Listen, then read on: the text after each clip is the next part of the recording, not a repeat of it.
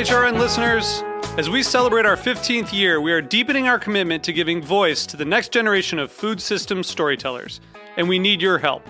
Our internship and fellowship programs help activate new possibilities for underrepresented and underestimated young people through experiential journalism, audio engineering, and production training.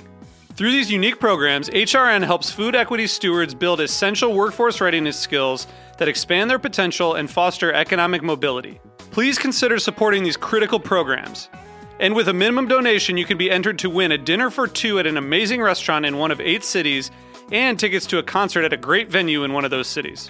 We have incredible partners across the country who have donated, as they also share our passion for helping to educate the next generation of food systems storytellers. Check out heritageradionetwork.org/15 to donate and enter to win today. That's heritageradionetwork.org/15 to donate and enter to win today. And make sure you donate before March 31st. Thank you. This episode is brought to you by Visit Ithaca. Ithaca, New York boasts an authentic craft beverage experience, tasty farm-to-table culinary adventures, and scenic outdoor recreation among 150 waterfalls. Plan your trip today with help from visitithaca.com. This is Linda Palacio, host of A Taste of the Past on Heritage Radio Network. I've been part of the HRN community for almost 10 years now, and even after all that time, I'm constantly inspired by the incredible voices of our network.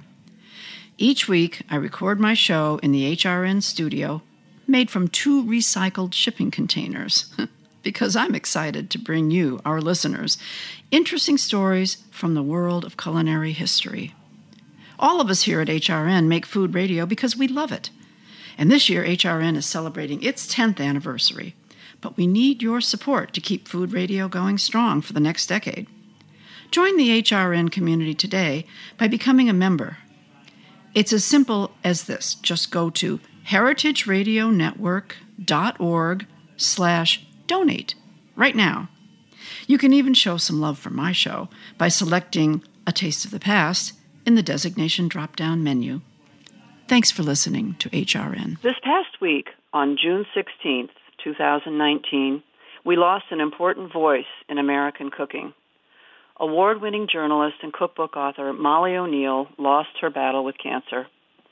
She was documenting food and cooking in America long before it became fashionable. In the past several years, she helped so many aspiring authors hone their writing skills. Molly will be sadly missed. The following episode is a conversation I had with Molly, recorded in 2011, soon after she wrote her book, One Big Table.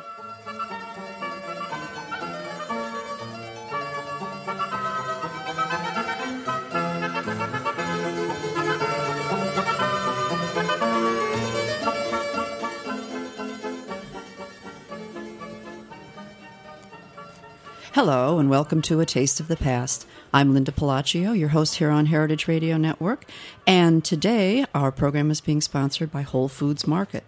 Whole Foods Market reminds you that every bite has a story. So whether it's a tomato, a muffin, or a T-bone steak, your conscious food choices can change the planet. Because at Whole Foods Market, every purchase you make helps support things like animal welfare, organic agriculture, fair trade, and energy offsets. Think before you eat. Shop Whole Foods. Today on A Taste of the Past, as you know, we take you on a journey through culinary history. And a question that culinary historians always struggle with, it seems, is what is American cooking? And my guest is Molly O'Neill, who's going to help us answer that question, who actually has helped answer that question. For 10 years, Molly was a reporter for the New York Times and a food columnist for the Sunday Magazine section. She's the author of 4 cookbooks now, okay? She's the author of 3 cookbooks, including the bestseller New York Cookbook, A Well-Seasoned Appetite, The Pleasure of Your Company, and she's the editor of American Food Writing, an anthology with classic recipes. Molly hosted the PBS series Great Food, and for all these things, she has won Julia Child Awards, IACP Awards, and James Beard citations for both books and journalism and television, as well as having been nominated twice for a Pulitzer Prize. 10 years ago, I guess it was about 10 years ago, Molly set off for a journey across America, through America, to discover whether there is American home cooking and really what is American cooking. And I can't wait to hear directly from her what she found out. Thank you for joining me, Molly. Sure. So you said that one of the challenges you had in writing this book was how to do a demographically balanced portrait of American home cooking. I think you've done quite a job. Your new book, which I'm sorry, I got so caught up in your other cookbooks. Your new book is called, for those if I can't believe anyone hasn't heard yet, One Big Table, A Portrait of American Cooking. And this is one big book. So I think you've probably done justice to a balance there. How do you feel about the balance? Do you think you really got it traveling across America? I think that it's a good portrait. You know, America is constantly changing. I mean, the one thing for certain about American cuisine is it's not yet settled. You know, we're a young culture, and cuisine is not the first thing that cultures put together. Cuisine is something that evolves over a period of time as land is settled and, you know, economies and industries and homes and identity are forged. Well, now you say identity. I mean, America, obviously, as we all know, being unique to that definition of identity, and that is because we've been, a nation of open doors. The immigrant culture certainly has affected it forms, not affected, who we are. Right? Yeah. Well, I mean, I think that we have a number of, any culture has a number of things that are affecting how it cooks and what, how people cook and what they eat. There is the nature of the land and the environment and the weather. What's it give us? What's here? That's the very first question that we see when explorers land in America. I mean, many of them were here precisely to see, well, what do they have here that we can take home? What can we make some money on? There must be plants. There must be different species that we don't have in Europe. And there was a lot of natural history and inventorying done by botanists and biologists. The diversity of foods on this continent is mind-boggling. Well, it's true, and indeed, the New World gave so many foods to history that people don't realize what they would do without. And you include a wonderful map in the beginning in the front page of the book of the agricultural differences and through the United States. In fact, what does it say on the book? It says, okay, I wrote it down. The United States. Okay, it's a wonderful book. It's a wonderful page. Says the greatness of the United States is founded on agriculture. Yeah, now that map was made, this is a wonderful story, that map was made by the Armour Food Company in about, I believe, 1913, and it was distributed and used as a teaching tool.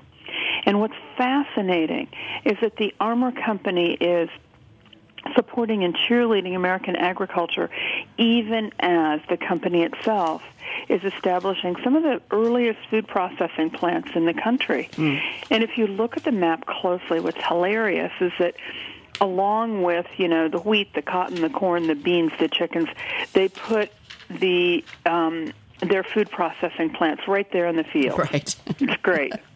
That's wonderful. I mean, and it's interesting because you said it affects how the agriculture, what the land has to offer, affects so much of what we cook. And that was one of my questions that you address it. The book is, I was surprised, it's not organized regionally from coast to coast, but more like a regular cookbook. You have your, the meat dishes, the fish dishes, and the dessert dishes. And then within each of those chapters, it's just this wonderful mix of culture, of other cultures that have all been American.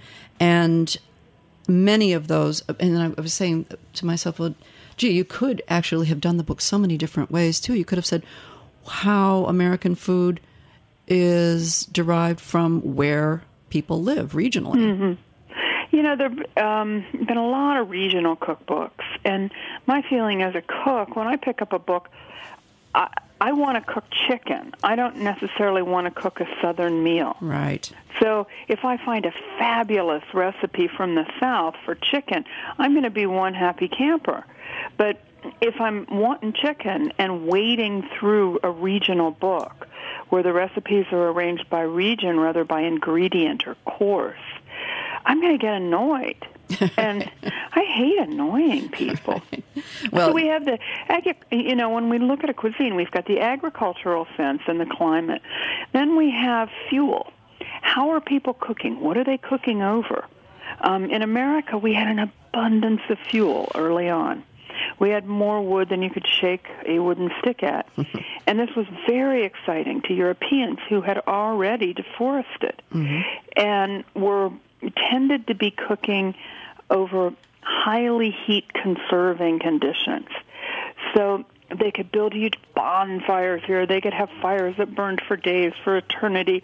And that shifted. That gave us certain types of cooking that we would not otherwise have seen. Then we have the ethnicity and the cultural kind of backgrounds of people who arrive. Then we have the interplay of those cultural backgrounds with what is here. So there's a whole lot of things going on at once. And as America continued to develop, of course, we also had industry. How did industry shape how we eat? How did food advertising, food processing, all of these things shaped what we call dinner? And that's what makes American cuisine so exciting to me. First of all, it's a cuisine in process. Here we are, these hardy, optimistic people trying to figure out what is our identity in food.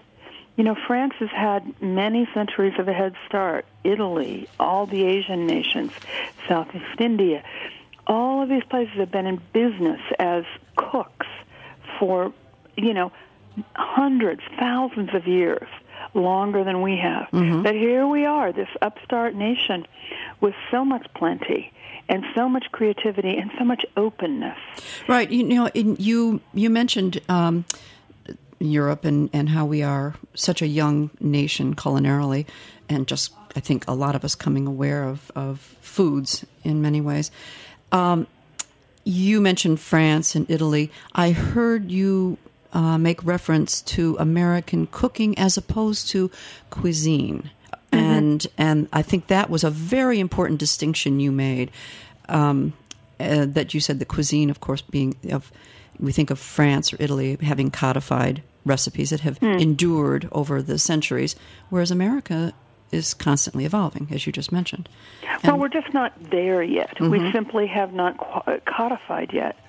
We're much younger. Right. If you think of it, we're less than 300 years old. And that is just not a long time for a nation to get together, certain dishes that are its own. Right. Well, let me back up a little bit and ask you about how and why you did this book, which I think is a very American thing, too, about how you first got into the idea to do this book. Yeah, well, I had done a book called The New York Cookbook, and it was a portrait of New York at the table, and I walked all 5 boroughs collecting recipes and oral histories from people.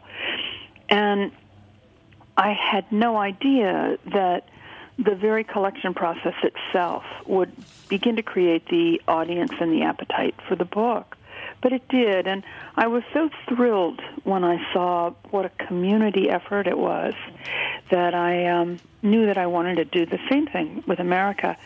The real problem was that I couldn't walk America, so I needed to figure out how to get just as much diversity, while traveling by planes, trains, cars, and boats. And that was challenging. The sheer scale of America, the geographic scale of America is daunting. Why did I decide to do it? Because it needed to be done. and because it was the work that I was born to do. I was born in Columbus, Ohio. I've lived my entire adult life in New York City. Connecting the past and the present are, I think, basic human desires.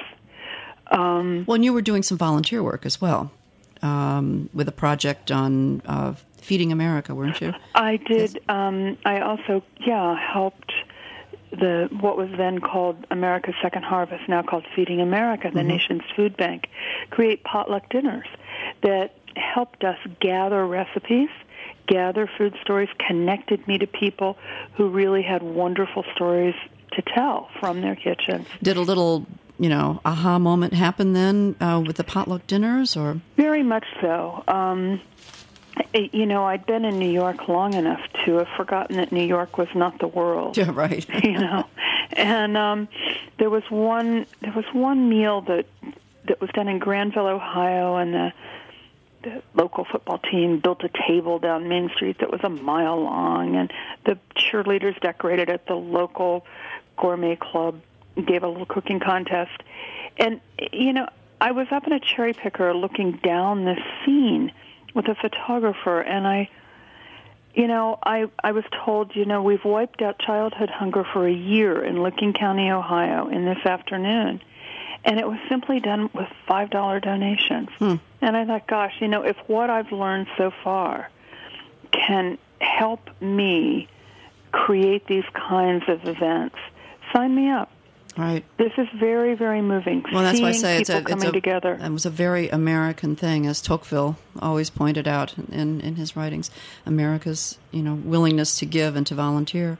Mm-hmm. So, in your travels across this huge country, and fortunately, you didn't have to drag that huge book. It is one very big book. Twofer. You walk around in the kitchen with it. You don't have to go to the gym. Right. But as you traveled across the country, was there one area in particular that stood out as having really adhered to a particular regionality, or maybe there were more than one region? Did that occur? Well, there are a number of regions. I mean, overall, the South is the most intact regional cuisine that we have. I think there are a lot of reasons for that, but I think that it's difficult to find any other region that is as consistent, as durable, and as passionate about the food that is prepared and celebrated.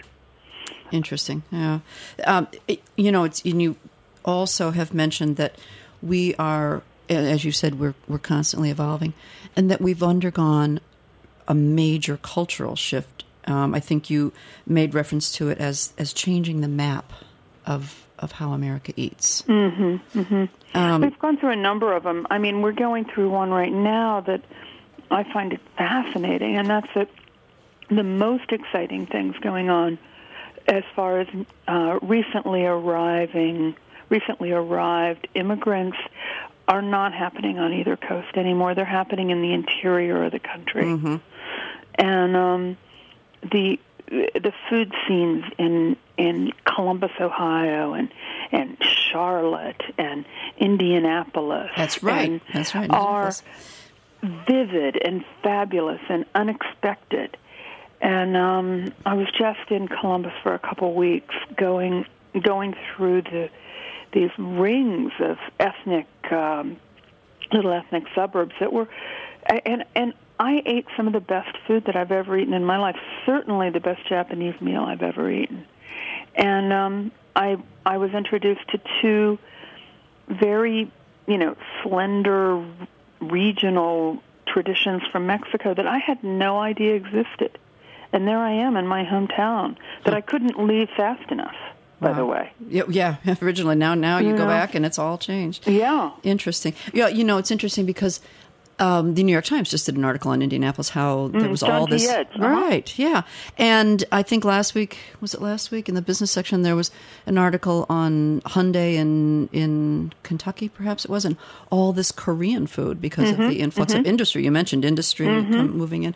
It's a wonderful phenomenon, and people are open to all these different cultural tastes and changes. And for anyone who's spent any considerable time living abroad, you know that the one thing that you long for is usually a dish, food from your home. And so these people go and cook this food, and I think that's terrific. And obviously the recipes, the original recipes from their homeland, are changed because of the abundance of things they find in America, and tweaked and altered a bit. Nonetheless, and excellent. in some restaurants, certainly in the sort of food truck storefront restaurants, in some of the higher end restaurants, people go to great lengths not to make changes. Oh, interesting. And that's real. That's where you really get it. Interesting. Huh? Yeah. Right. Yeah. Well, we're going to talk more about American cooking when we come back after a short break.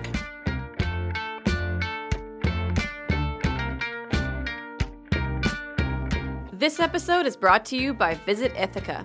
Located in New York's Finger Lakes region, Ithaca boasts an authentic craft beverage experience, tasty farm-to-table culinary adventures, and scenic outdoor recreation. As the saying goes, Ithaca is gorgeous.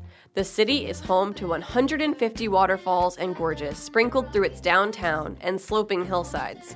State parks and acres of natural lands offer outdoor recreation for every level of enthusiast. Come stroll among the cool ravines, scenic hiking trails, and natural vistas. Ithaca is home to Ivy League Cornell University and Ithaca College, resulting in an influx of new cultures, new tastes, and new energy every year. There's so much to explore, from art galleries and museums to unique attractions like the Cornell Lab of Ornithology. Ithaca sits at the heart of a blossoming heritage and craft cider industry. Some of these delicious ciders can be bought in market, but many of the most unique varieties can only be experienced with a visit to Ithaca and this great cider region. Go to visitithaca.com to get inspired and plan your trip today. We've been talking with Molly O'Neill about American cooking and what it is. And actually, you've done a double duty here with your book, One Big Table, and that is helped us answer what is American cooking, kind of like nailing Jell-O to a wall, but what is American cooking, and also tracing the history of American cooking.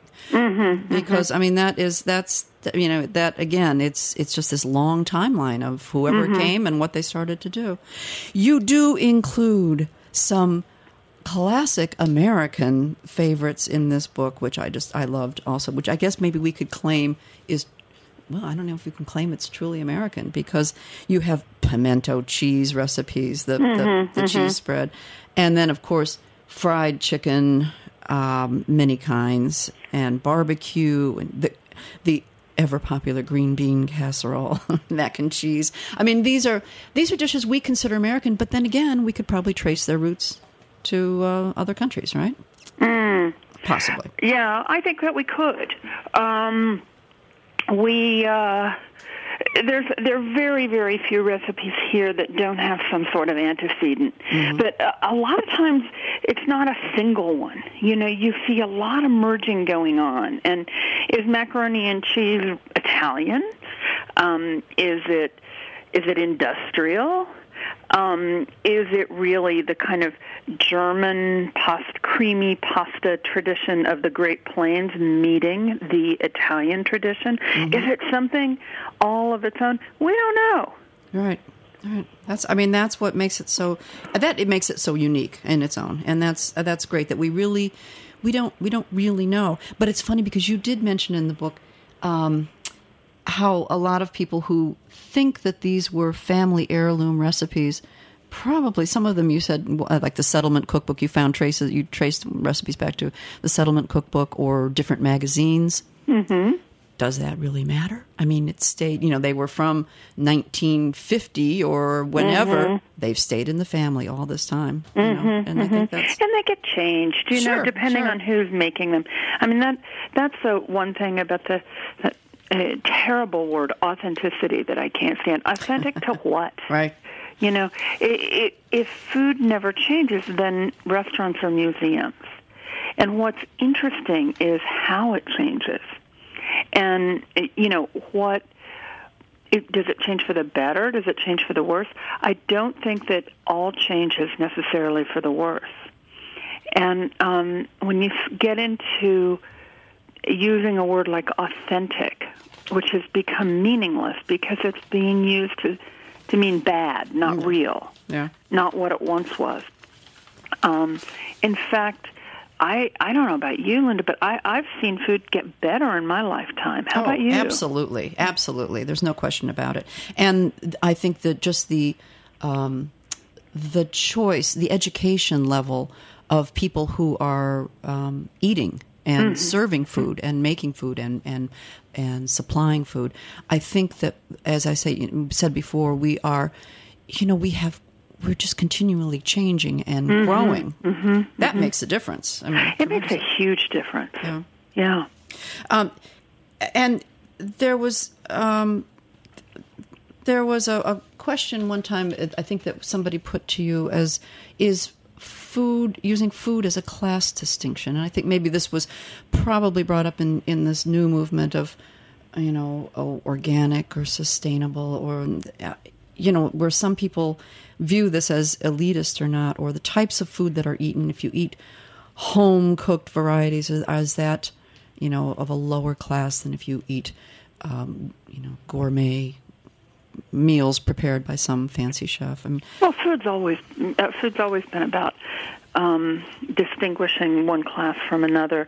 In a society like ours, we pride ourselves on being a classless society, and in fact, it's not true. And so we use all sorts of silly little things to say, I'm a member of the fast food drink Coca-Cola for breakfast class. I am a member of the vitamin water class. Oh, well, I am a member of the artisanal water class. But wait, I drink coconut water. There are all sorts of different signals that are being sent out in the food choices that we make. Overall, are we developing a two-class dietary culture? We've had one for as long as I've been around. It's nothing new. It may be that we simply need to be more conscious of what we're doing. There was a wonderful, wonderful critique of the sort of nostalgia involved in some of Michael Pollan's work on Zester Daily last week. Yes. And it really begins to expand the discussion of how do we make these decisions and why do we make these decisions? And, what is the thing that matters most? Is it local food security, or is it, global food security? Right. I think safe food is one thing that safe and nutritious food is one thing that we want to keep foremost in our efforts. Yeah. Particularly with generations to come. Exactly. Yeah. But I think we don't want to lose the joy. And that's what happens when something is politicized or philosophized or given a moral mandate. The first thing out the door is the joy. Right. And I don't know about you, but one of the things I love about food is that it's fun. And it tastes good. Right? Yeah. I mean, take any one of these people who are trying to politicize our appetites to a backyard barbecue, and everything flies out the window, I think that's that one thing we can safely say. I just wanted, before I forget and have to close, I wanted to mention that for anyone who's in the New York area, you can hear Molly talk more about One Big Table, get a copy of her book, and taste some of the recipes that are in the book this coming Monday, the February 28th, at Edible Conversations. So if you just Google Edible Conversations, I think maybe there might still be some tickets left, not sure. But Molly will be presenting there. And that's going to be a lot of fun. That'll be a fun Oh, those are great. Andy Smith is wonderful. He does a wonderful job. And you actually get to sit down at a table and eat and listen to you talk. I mean, what could be better than that? Gosh, I don't know. Do I get to eat too? I hope so. All right, that would be better. Well, you mentioned that we were talking about how the education is grown and increased, and people just more aware of food, and for better or for worse in some ways. But especially with the new generation that's coming along. I mean, maybe we're seeing a whole artisanal movement, come back again to where it was years ago. But you mentioned that you think Americans truly believe that the best is yet to come, and that we're far more open to change than other cultures that you've experienced. That's true. I think that's a wonderful statement, and I think that's a wonderful statement about America as well. Mm-hmm. Mm-hmm. That we the more you change. travel, at least for me, the more I traveled, the more impressed I was. I mean, listen, we've got some of the worst food in the world, and we've got some of the greatest food in the world. And we've got some of the scariest people and some of the most fantastic. I mean, we've got the best and the worst of it all. And it's always a delight, and it's always a surprise. You just never know what's going to be around the next corner. That's true. Well, we are one big nation, and to represent it, it's One Big Table, Molly O'Neill's new book on American cooking. And Molly, thank you so much for joining me today. I just wish we could talk on and on, but I know people will be able to read as much as they want in that book, and I could take excerpts from each one of those pages, the head notes of each recipe. If you compile those, that would be a culinary history in its own. And I thank you so much for all the work you put into that. And again, you've been listening to A Taste of the Past, and I'm Linda Palacio here on Heritage Radio Network. A Taste of the Past is powered by Simplecast. Simplecast is a popular hosting and analytics platform that allows podcasters to easily host and publish to apps like Apple Podcasts. If you have a podcast or are looking to create your very first, check it out. Try it for free and save half off your first 3 months at simplecast.com/heritage. Thanks for listening to Heritage Radio Network, food radio supported by you. For our freshest content and to hear about exclusive events, subscribe to our newsletter. Enter your email at the bottom of our website, heritageradionetwork.org. Connect with us on Facebook, Instagram, and Twitter at heritage_radio. Heritage Radio Network is a nonprofit organization driving conversations to make the world a better, fairer, more delicious place. And we couldn't do it without support from listeners like you. Want to be a part of the food world's most innovative community? Rate the shows you like, tell your friends, and please join our community by becoming a member. Just click on the beating heart at the top right of our homepage. Thanks for listening.